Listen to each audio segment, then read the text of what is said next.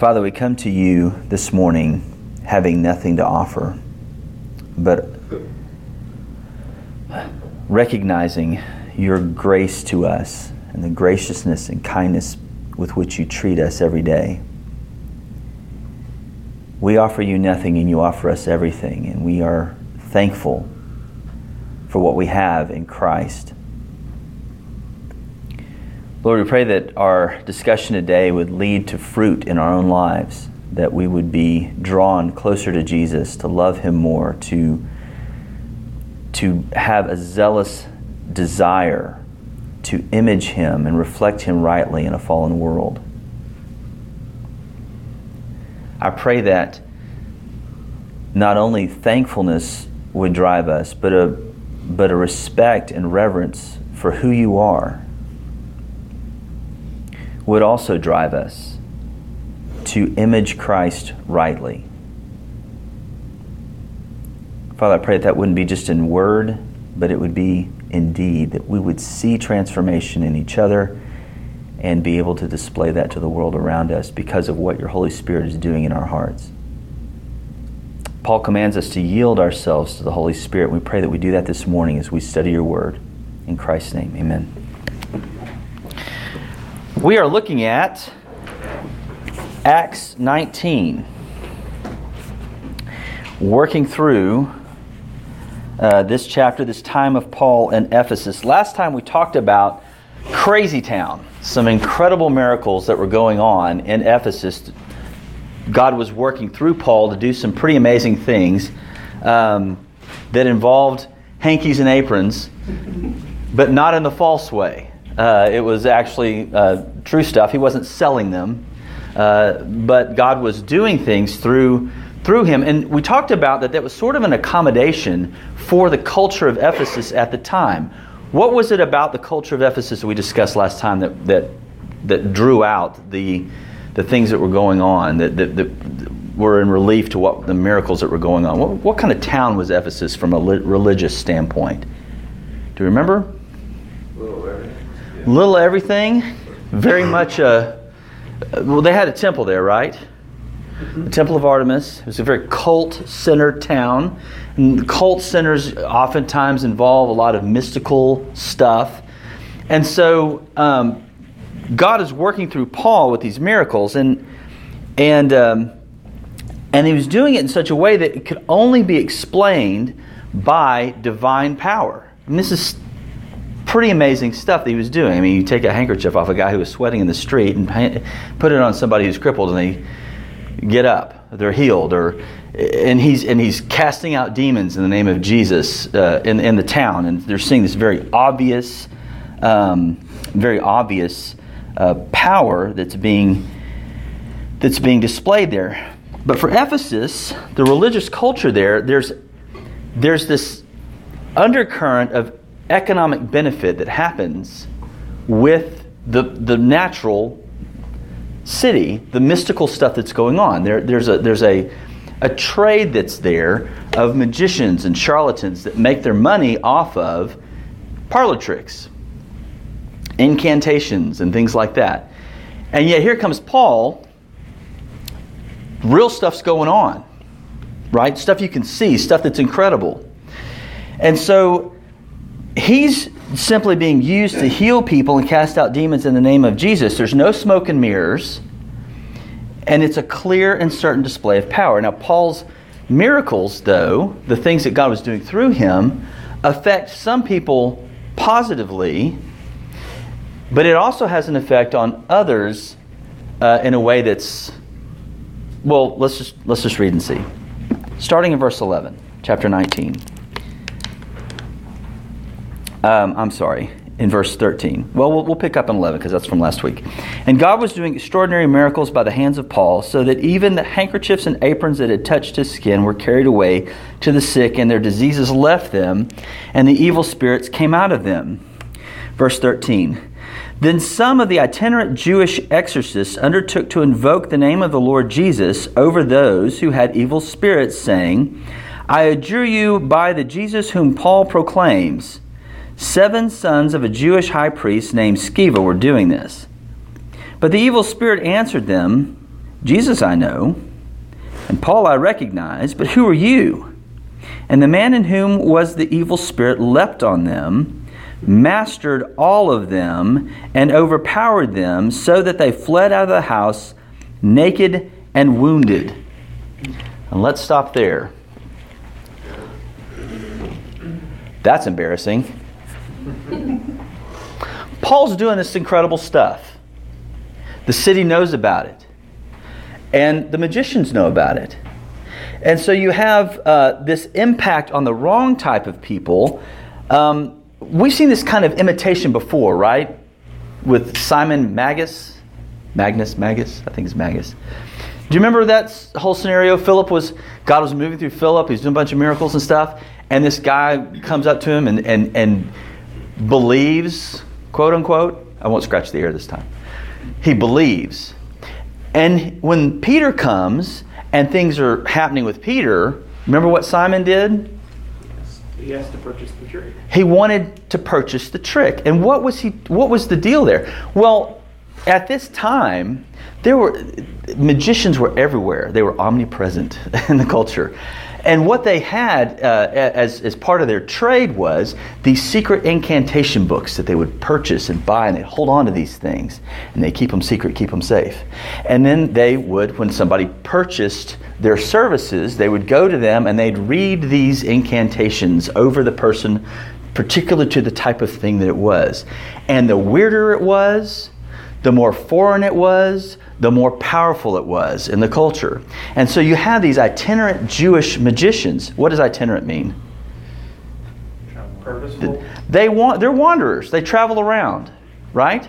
They're wandering, and they're Jewish magicians, which is an odd thing, isn't it? Mm-hmm. We went through Leviticus. What does the law of God say about this kind of stuff? Nope.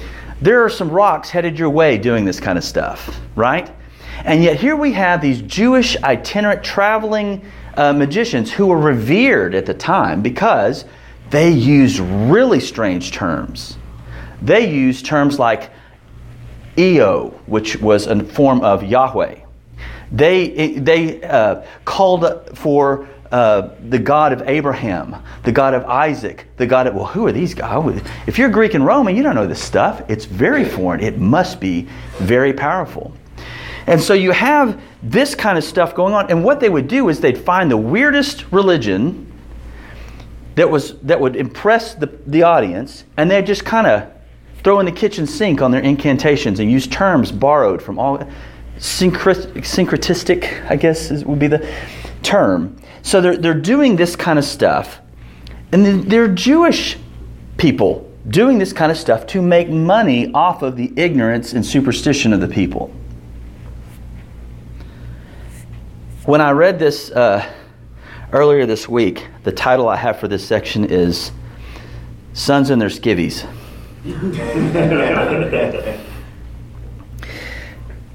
So these guys are identified by Luke as the 7 sons of Sceva, a Jewish chief high priest. What's interesting about that is, ain't no high priest named Sceva. Josephus lists them all up to the destruction of the second temple. There were no chief high priests named Sceva. And so what's going on here, Luke is, if he'd had quotation marks in Greek, he'd scratch the air with this, the 7 sons of Sceva, the chief high priest. Because this is how they build themselves out. It gives them street cred to say, we're sons of the chief high priest of the Jews. Right? No, they aren't. They're lying. It's a false thing. It's a way to market themselves as being really powerful Jewish magicians. All right, so claiming to be in the lineage of Jewish high priests added to the market value for what they were doing. Some of the magical papyri that has been preserved and found, I found this really fascinating. That's why I'm going on this little rant. Some of the magical papyri that was found archaeologically has been preserved actually in museums across the world. And one of them, they contain, again, a lot of gibberish invoking the names of foreign gods, and the more unfamiliar, the more powerful it's believed to be. The one in Paris, there's some in Paris actually. There's a collection of this stuff in Paris, and it has various Old Testament terms throughout it. along with other religious terms. But the stuff that they have, again, for example, it's going to sound exotic to Greeks and Romans. One spell reads, I abjure thee by Jesus, the God of the Hebrews. Another from the same script says, Hail God of Abraham, hail God of Isaac, hail God of Jacob, Jesus Christus, Holy Spirit, Son of the Father. This is the language that they're using. Falsely. And so this is a throw in the kitchen sink kind of stuff. The Jesus spell that Paul was using seemed to work. So let's give it a whirl, right? That's what they're going to. If it works for us, we could market this. How did that go? How'd that work for you? It backfires, doesn't it? What does this evil spirit say to them? I don't know you. Jesus I know. Paul I recognize is the way the ESV translates it. Two Greek terms there, by the way. Jesus I gnosko, which is to know. Paul I epistomai, which means I recognize, and some translations may have I respect.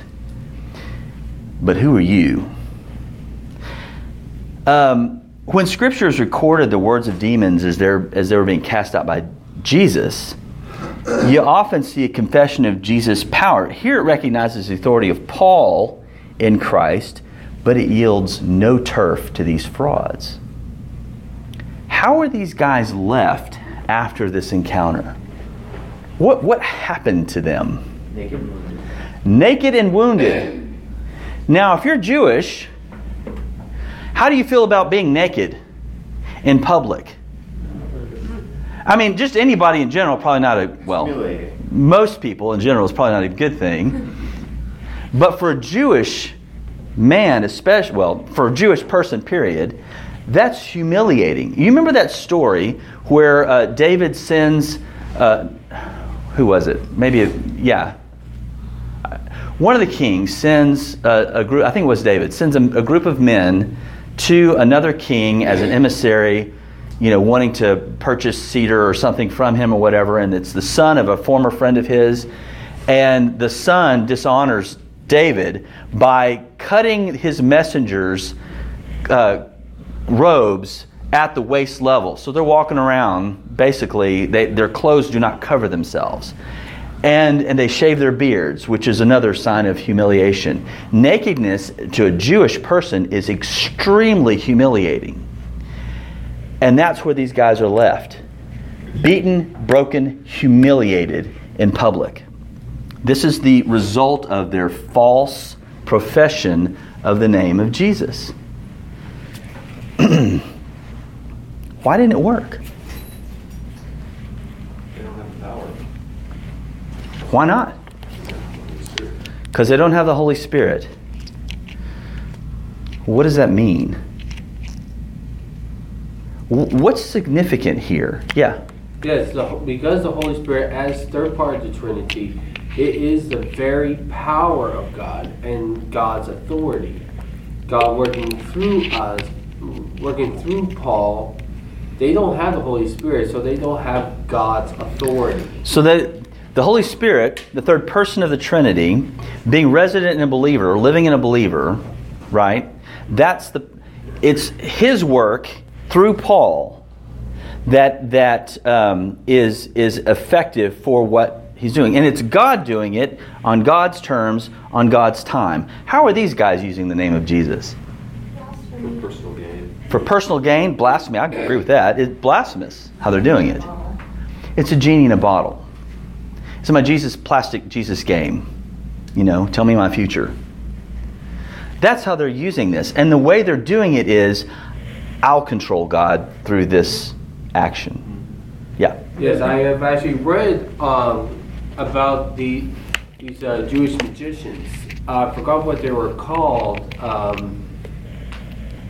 but they were a sect that came out of Judaism. What they believe is that they can invoke the same power of God by using His words. And the way they describe, like Genesis, will be God used these powerful words to cause things to come to existence. That was not really God's power. It's God invoking magical words. So God uses magic. Is that the kind of the idea that they theology? So they will Right. be able to use the same magic. That's very foreign to us, isn't it? That we could use certain words as vehicles of faith to alter our reality. Sounds like some charisma. That's so I mean, who would do that today? We know so much better now, don't we? So they're left naked and beaten. And this is a total humiliation in their false use of the name of Christ. What do we pull from this? Christianity has nothing to do with magic, right? There's no incantation in the Old Testament that lets us create a reality around us. We submit to the will of God. He is the one that dictates reality. The name of Jesus is not an incantation to be wielded for us to control the environment and circumstances. The Holy Spirit works through those who, like Paul, confess Him and are committed to Him. They're committed to His kingdom, not theirs, right? They're committed to what God wants to do, not their own nest. So we see a false use of the name of Christ that had no power. And next, let's look at transformation that comes from power that's real. Look at verse 17. And this became known to all the residents of Ephesus, both Jews and Greeks. And fear fell upon them all, and the name of the Lord Jesus was extolled. Also, many of those who were now believers came, confessing and divulging their practices. And a number of those who had practiced magic arts brought their books together and burned them in the sight of all. And they counted the value of them and found it came to 50,000 pieces of silver. So the word of the Lord continued to increase and prevail mightily. What's the effect of this humiliation of these Jewish charlatans? God is glorified. God is glorified. How? Believers are like, oh my gosh, you know, these guys we thought were with us and they're not. Obviously, they're not. So all of this stuff that we're doing is extra. Like, we need to get rid of it. The people's discernment is increased, and they Okay. understand who is right and who is not, who is of God and who is not of God. Okay, so conviction falls, discernment is increased, And through that, repentance and belief. repentance and belief increase. So we see generally, both Jews and Greeks learn of this, right? And the whole city, all the residents, have, what does Luke characterize it? They have what? Just general good feelings toward Jesus because everybody's so nice. Fear. It's a fear of God. A fear of God falls on the city. And even more deeply, it falls on the church. Right? Real fear of who God is and what He's done and who I am before Him falls on the church. How do we know that? They turned and they burned their stuff. Does that bother you? These guys are already Christians. Why hadn't they done this at the beginning? What are we seeing here? We're seeing that when you come to Jesus, you still got crud. Right? There's still within us a Jesus and. And when the fear of God falls on believers, I need to get rid of this. That's true transformation from true power. Right? What are they doing here with this stuff? He mentioned specifically the magical art stuff, but really he's talking about there's confession and repentance going on with a whole bunch of other stuff. He doesn't get into the details, but he's playing off of the magical element that we just read with the sons and their skivvies.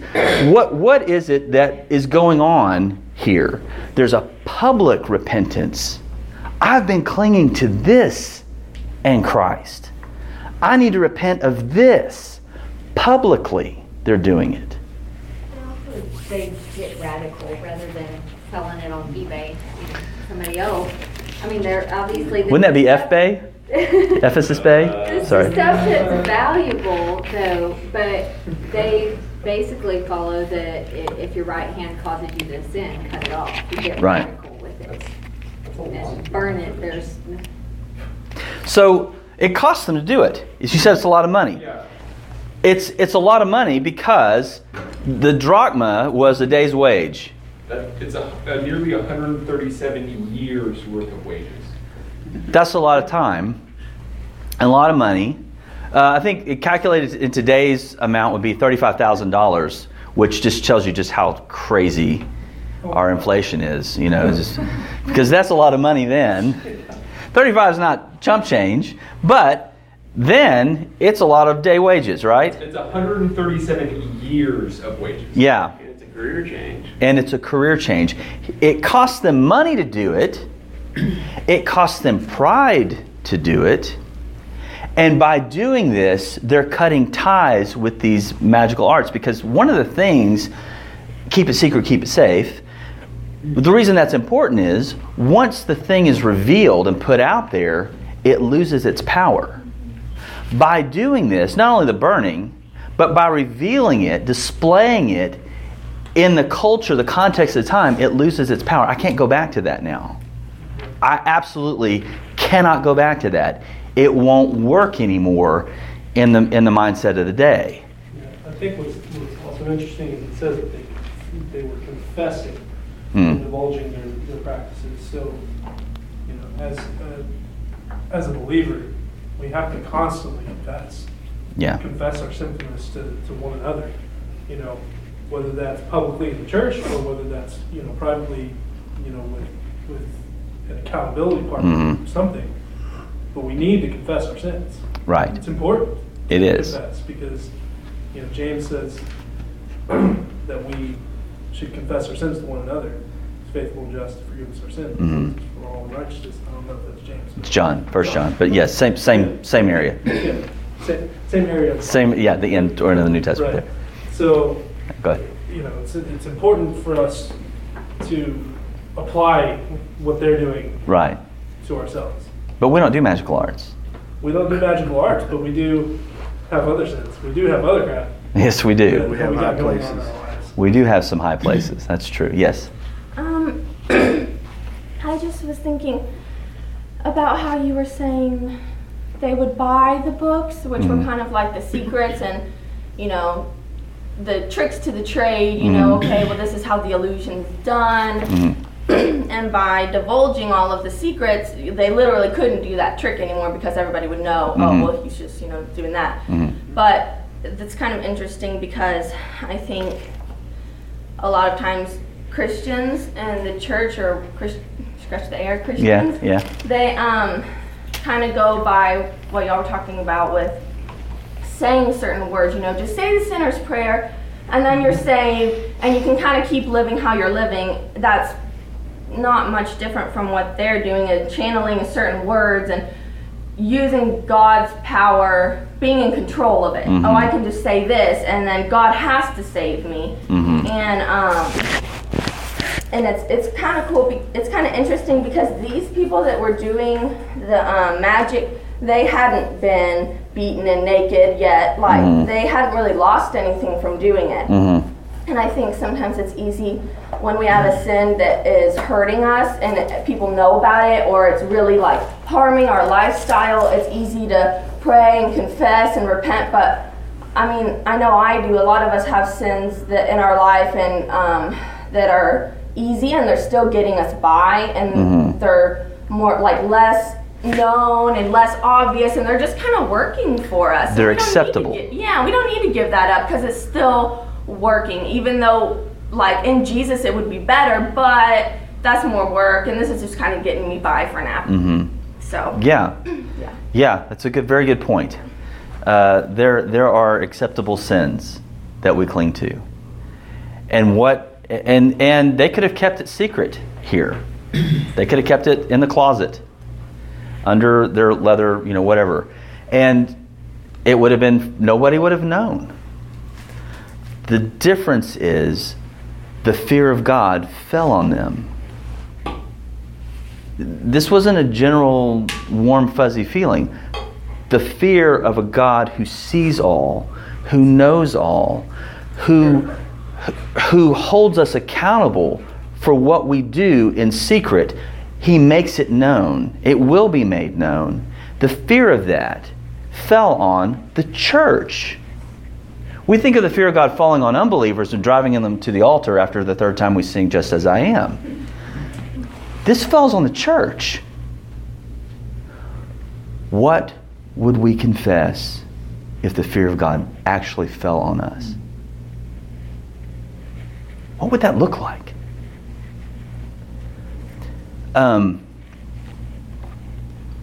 Anyway. As the name of Jesus is shown to be powerful outside, the transformative power of Christ is shown to be powerful inside. Sanctification takes place, and it costs them. It costs them in pride, it costs them in money, it costs them in cutting ties to what they had before and what they had clung to before in addition to Christ. And in essence, they're displaying that they were no better than these Jewish charlatans. They were still combining Jesus and, right? They're still, I'll use Jesus here, but I want to hang on to this thing to be able, what if I need it in a pinch to help me form and shape my reality, I've got this thing. Verse 21 and 22, we'll just kind of round it out here. Now after these events, Paul resolved in the Spirit to pass through Macedonia and Achaia and go to Jerusalem, saying, after I have been there, I must also see Rome. And having sent to Macedonia 2 of his helpers, Timothy and Erastus, he himself stayed in Asia for a while. And so I just wanted to kind of round this out. This introduces for us the last part of Acts, which is the long journey to Rome. He finishes up in Ephesus. Here next time, Lord willing, the creek don't rise, we'll go through the riot that happened in Ephesus, the last story in Ephesus, and then Paul begins this journey toward Jerusalem first, and then on to Rome. Jerusalem, he doesn't mention this by Luke, but we know from the letters that he's taking relief. There's a Hurricane Harvey in Jerusalem called persecution, and he's taking relief to Jerusalem from Macedonia. The churches there take up an offering, and he's trying to get that to Jerusalem to help them out. So that's where he's going, and then his drive is on to Rome, and we know from the end of Romans that he really had an eye towards Spain. So that kind of rounds that out, and we'll begin with the riot at Ephesus next time. I want to kind of keep pressing this issue we just talked about, though. I was really struck this week going through this, the distinction between false imagined transformation and real transformation. I mean, that's really the distinction you see in these two narratives. And so I started asking questions, which is always dangerous. Do we cling to certain financial systems and plans to secure us from insecurity? Do I hang on to baby steps toward financial peace, putting my faith in that I will now be secure from any kind of financial devastation in my life, rather than, and I'm not, again, when I'm saying this, I'm not saying there's not wisdom in some of those principles. Don't hear me say that.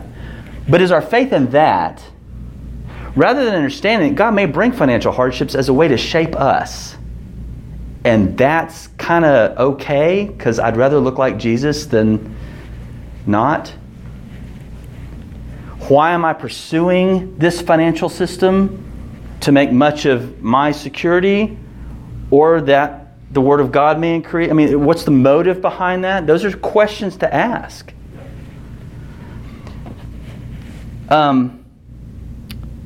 Is my being well-versed in Reformed theology the basis of my eternal security, or is Jesus?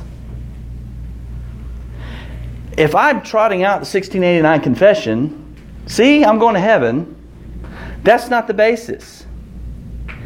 Do I know Christ? Am I known by Christ? Not can I spout off Reformed doctrine. Not do I have a lot of knowledge. Not can I quote a bunch of French theologians who, write Baptist distinctive books. Is Jesus in me and growing me into His image? And can I see it? Can others see it? That has to be taking place. Real transformation versus imagined transformation. If imagined transformation seems to me to be spouting things off and then living however you want to live, that's not real. That's a lie. Whatever secret knowledge you may have from reading theologians, we're not Gnostics. We have to be in Christ. So while this looks funny to us that they would have spells, they would have incantations, do we cling to... what's bugging me about this, and I'll just be honest, is this idea, I think sometimes it falls on, in reform circles or any kind of, heady kind of stuff, is this idea of, well, if they just studied their Bible more, they'd know this stuff. Right? Far be it from us to ever have that attitude. Far be it from us to ever. If we believe that what we have received from Christ is grace and grace alone, who am I to ever look at somebody else and say, study your Bible more? Should they? Yes. I'm not saying it's a false statement, but what's the motive behind saying it? Well, I have studied my Bible. Also, how are you saying it as well? Right. Are you saying it in grace? Are you saying it in love? Or are you saying it in conviction? Right. Granted, Trying to I believe certain things because I'm convinced they're true. There's nothing wrong with that. But because I believe certain things, I know that I didn't come to that on my own. But for the grace of God, I would not be a Christian today. I'd be fishing this morning. Well, maybe not this morning. Well, probably it's kind of nice. I would be fishing or hunting or playing Minecraft with my son. I don't know, one of the things. If it's true, it should transform me. It should transform us. And there are things in our lives that we're clinging to not being transformed. Let it go. It goes back to the fig leaves. Yes. Yeah. It's just a more sophisticated... It's God's righteousness that closes. Right. And He does it. He did it. Yeah. We have more sophisticated fig leaves. The fabric's gotten more intricate. But it's the same thing. Yeah. Yes, Rich Mullins once said, I always love his music, I believe what I believe, for it makes me what I am. I did not make it, no, it's making me. The very truth of God, not an invention of any man. And it's got to make us. It's got to be transforming us. And if we're not pushing forward, and part of that transformation, I think, is exactly what was said earlier, confession to one another. You can't, look, you're not going to be accountable. You're not going to do it on your own. You've got to have somebody investing and pouring into your life, calling you to account, and you've got to be doing that for others. That's part of knitting the body together. I think as believers, our biggest struggle whenever we're in sin is not so much of the sin. The problem that we have is believing the gospel. Yeah. If we truly believe the gospel, it will be different. And it doesn't mean that we won't sin, but it means that we will do whatever we can do to not sin. Right. Because we don't want to offend a holy and righteous God, which is so counterintuitive because we're not holy, we're not righteous in and of ourselves, but God still views us as righteous. Yeah. That makes no sense to us because we're not. Yeah.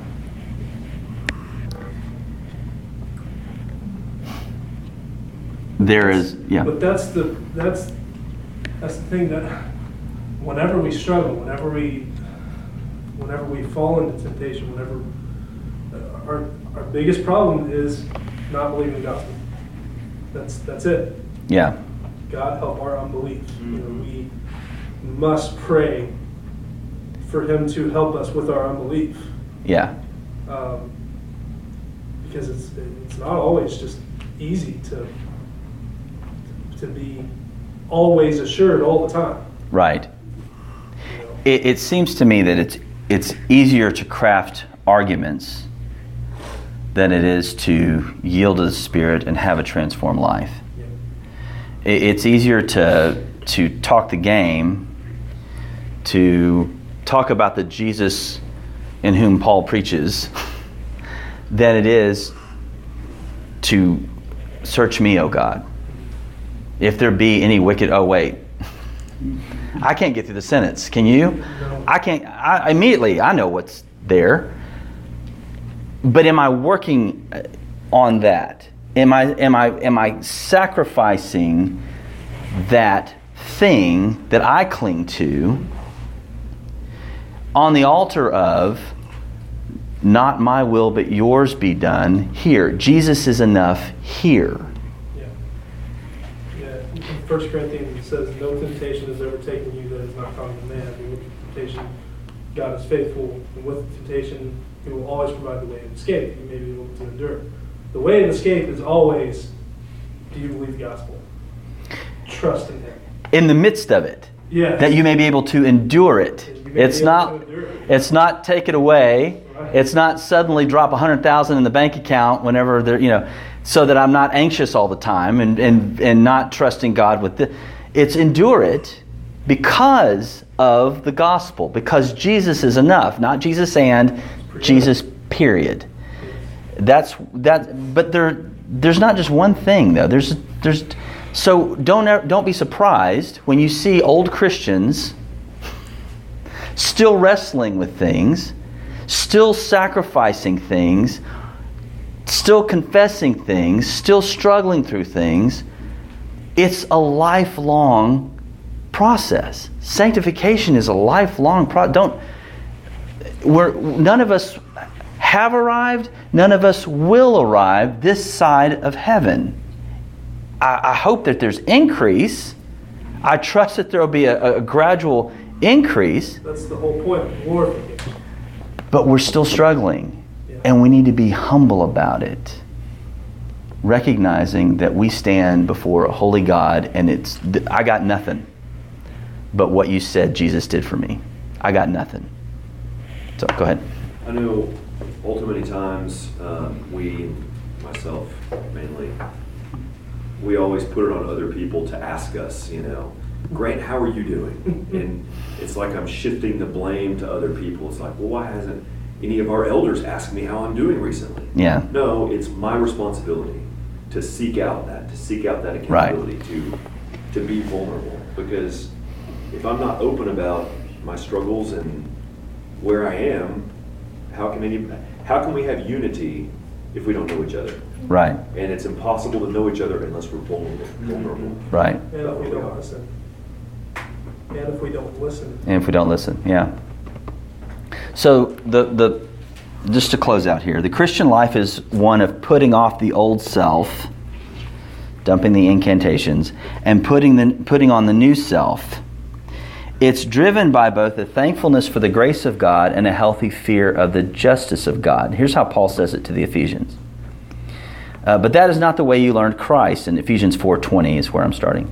And that is not the way you learned Christ. He's talking about clinging to sensuality and impurity, the way that the hardened hearts of unbelievers were. That's not the way you learned Christ.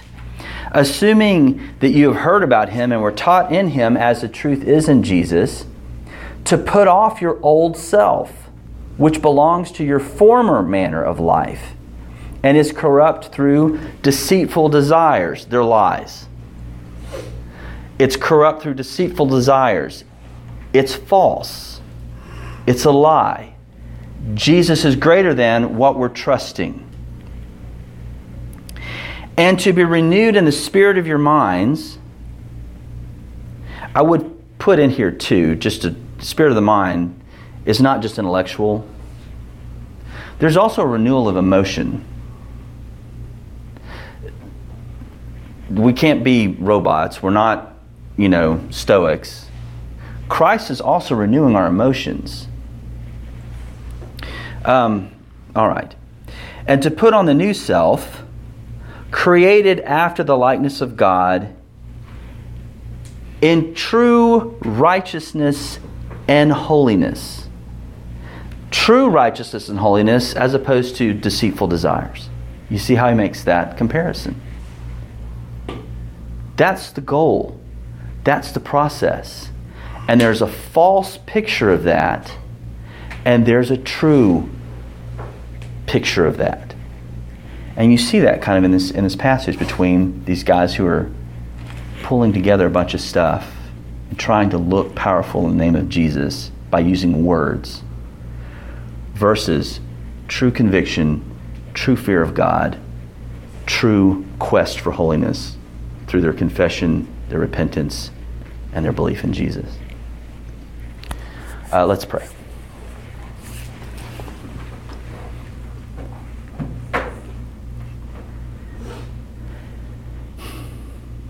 Father, who is sufficient for these things? It can be very frustrating sometimes when we actually stop and look at our own hearts and where we are in comparison to Christ, and realizing that we have so far to go. But thanks be to God, we have Christ and His grace that covers our sin, and that we can trust Him and His finished work while we work hard in our salvation with fear and trembling, knowing that it is God who works within us, trusting, hoping, praying that your Spirit continues to work within us. Thank you that we've been told that Jesus is the author and the finisher of our faith. We don't do it, but we work hard in it. And in the working, we display a progression of being more like Jesus, a little by little every day. God, make it so.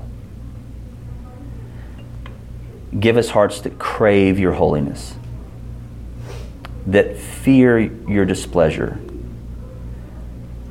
and yet are comforted by the grace of Christ as an oil on a wound. Be with us as we go into the next service. May we receive a gracious word today from your Holy Spirit through the preaching of your word. It's in Christ's name we pray. Amen.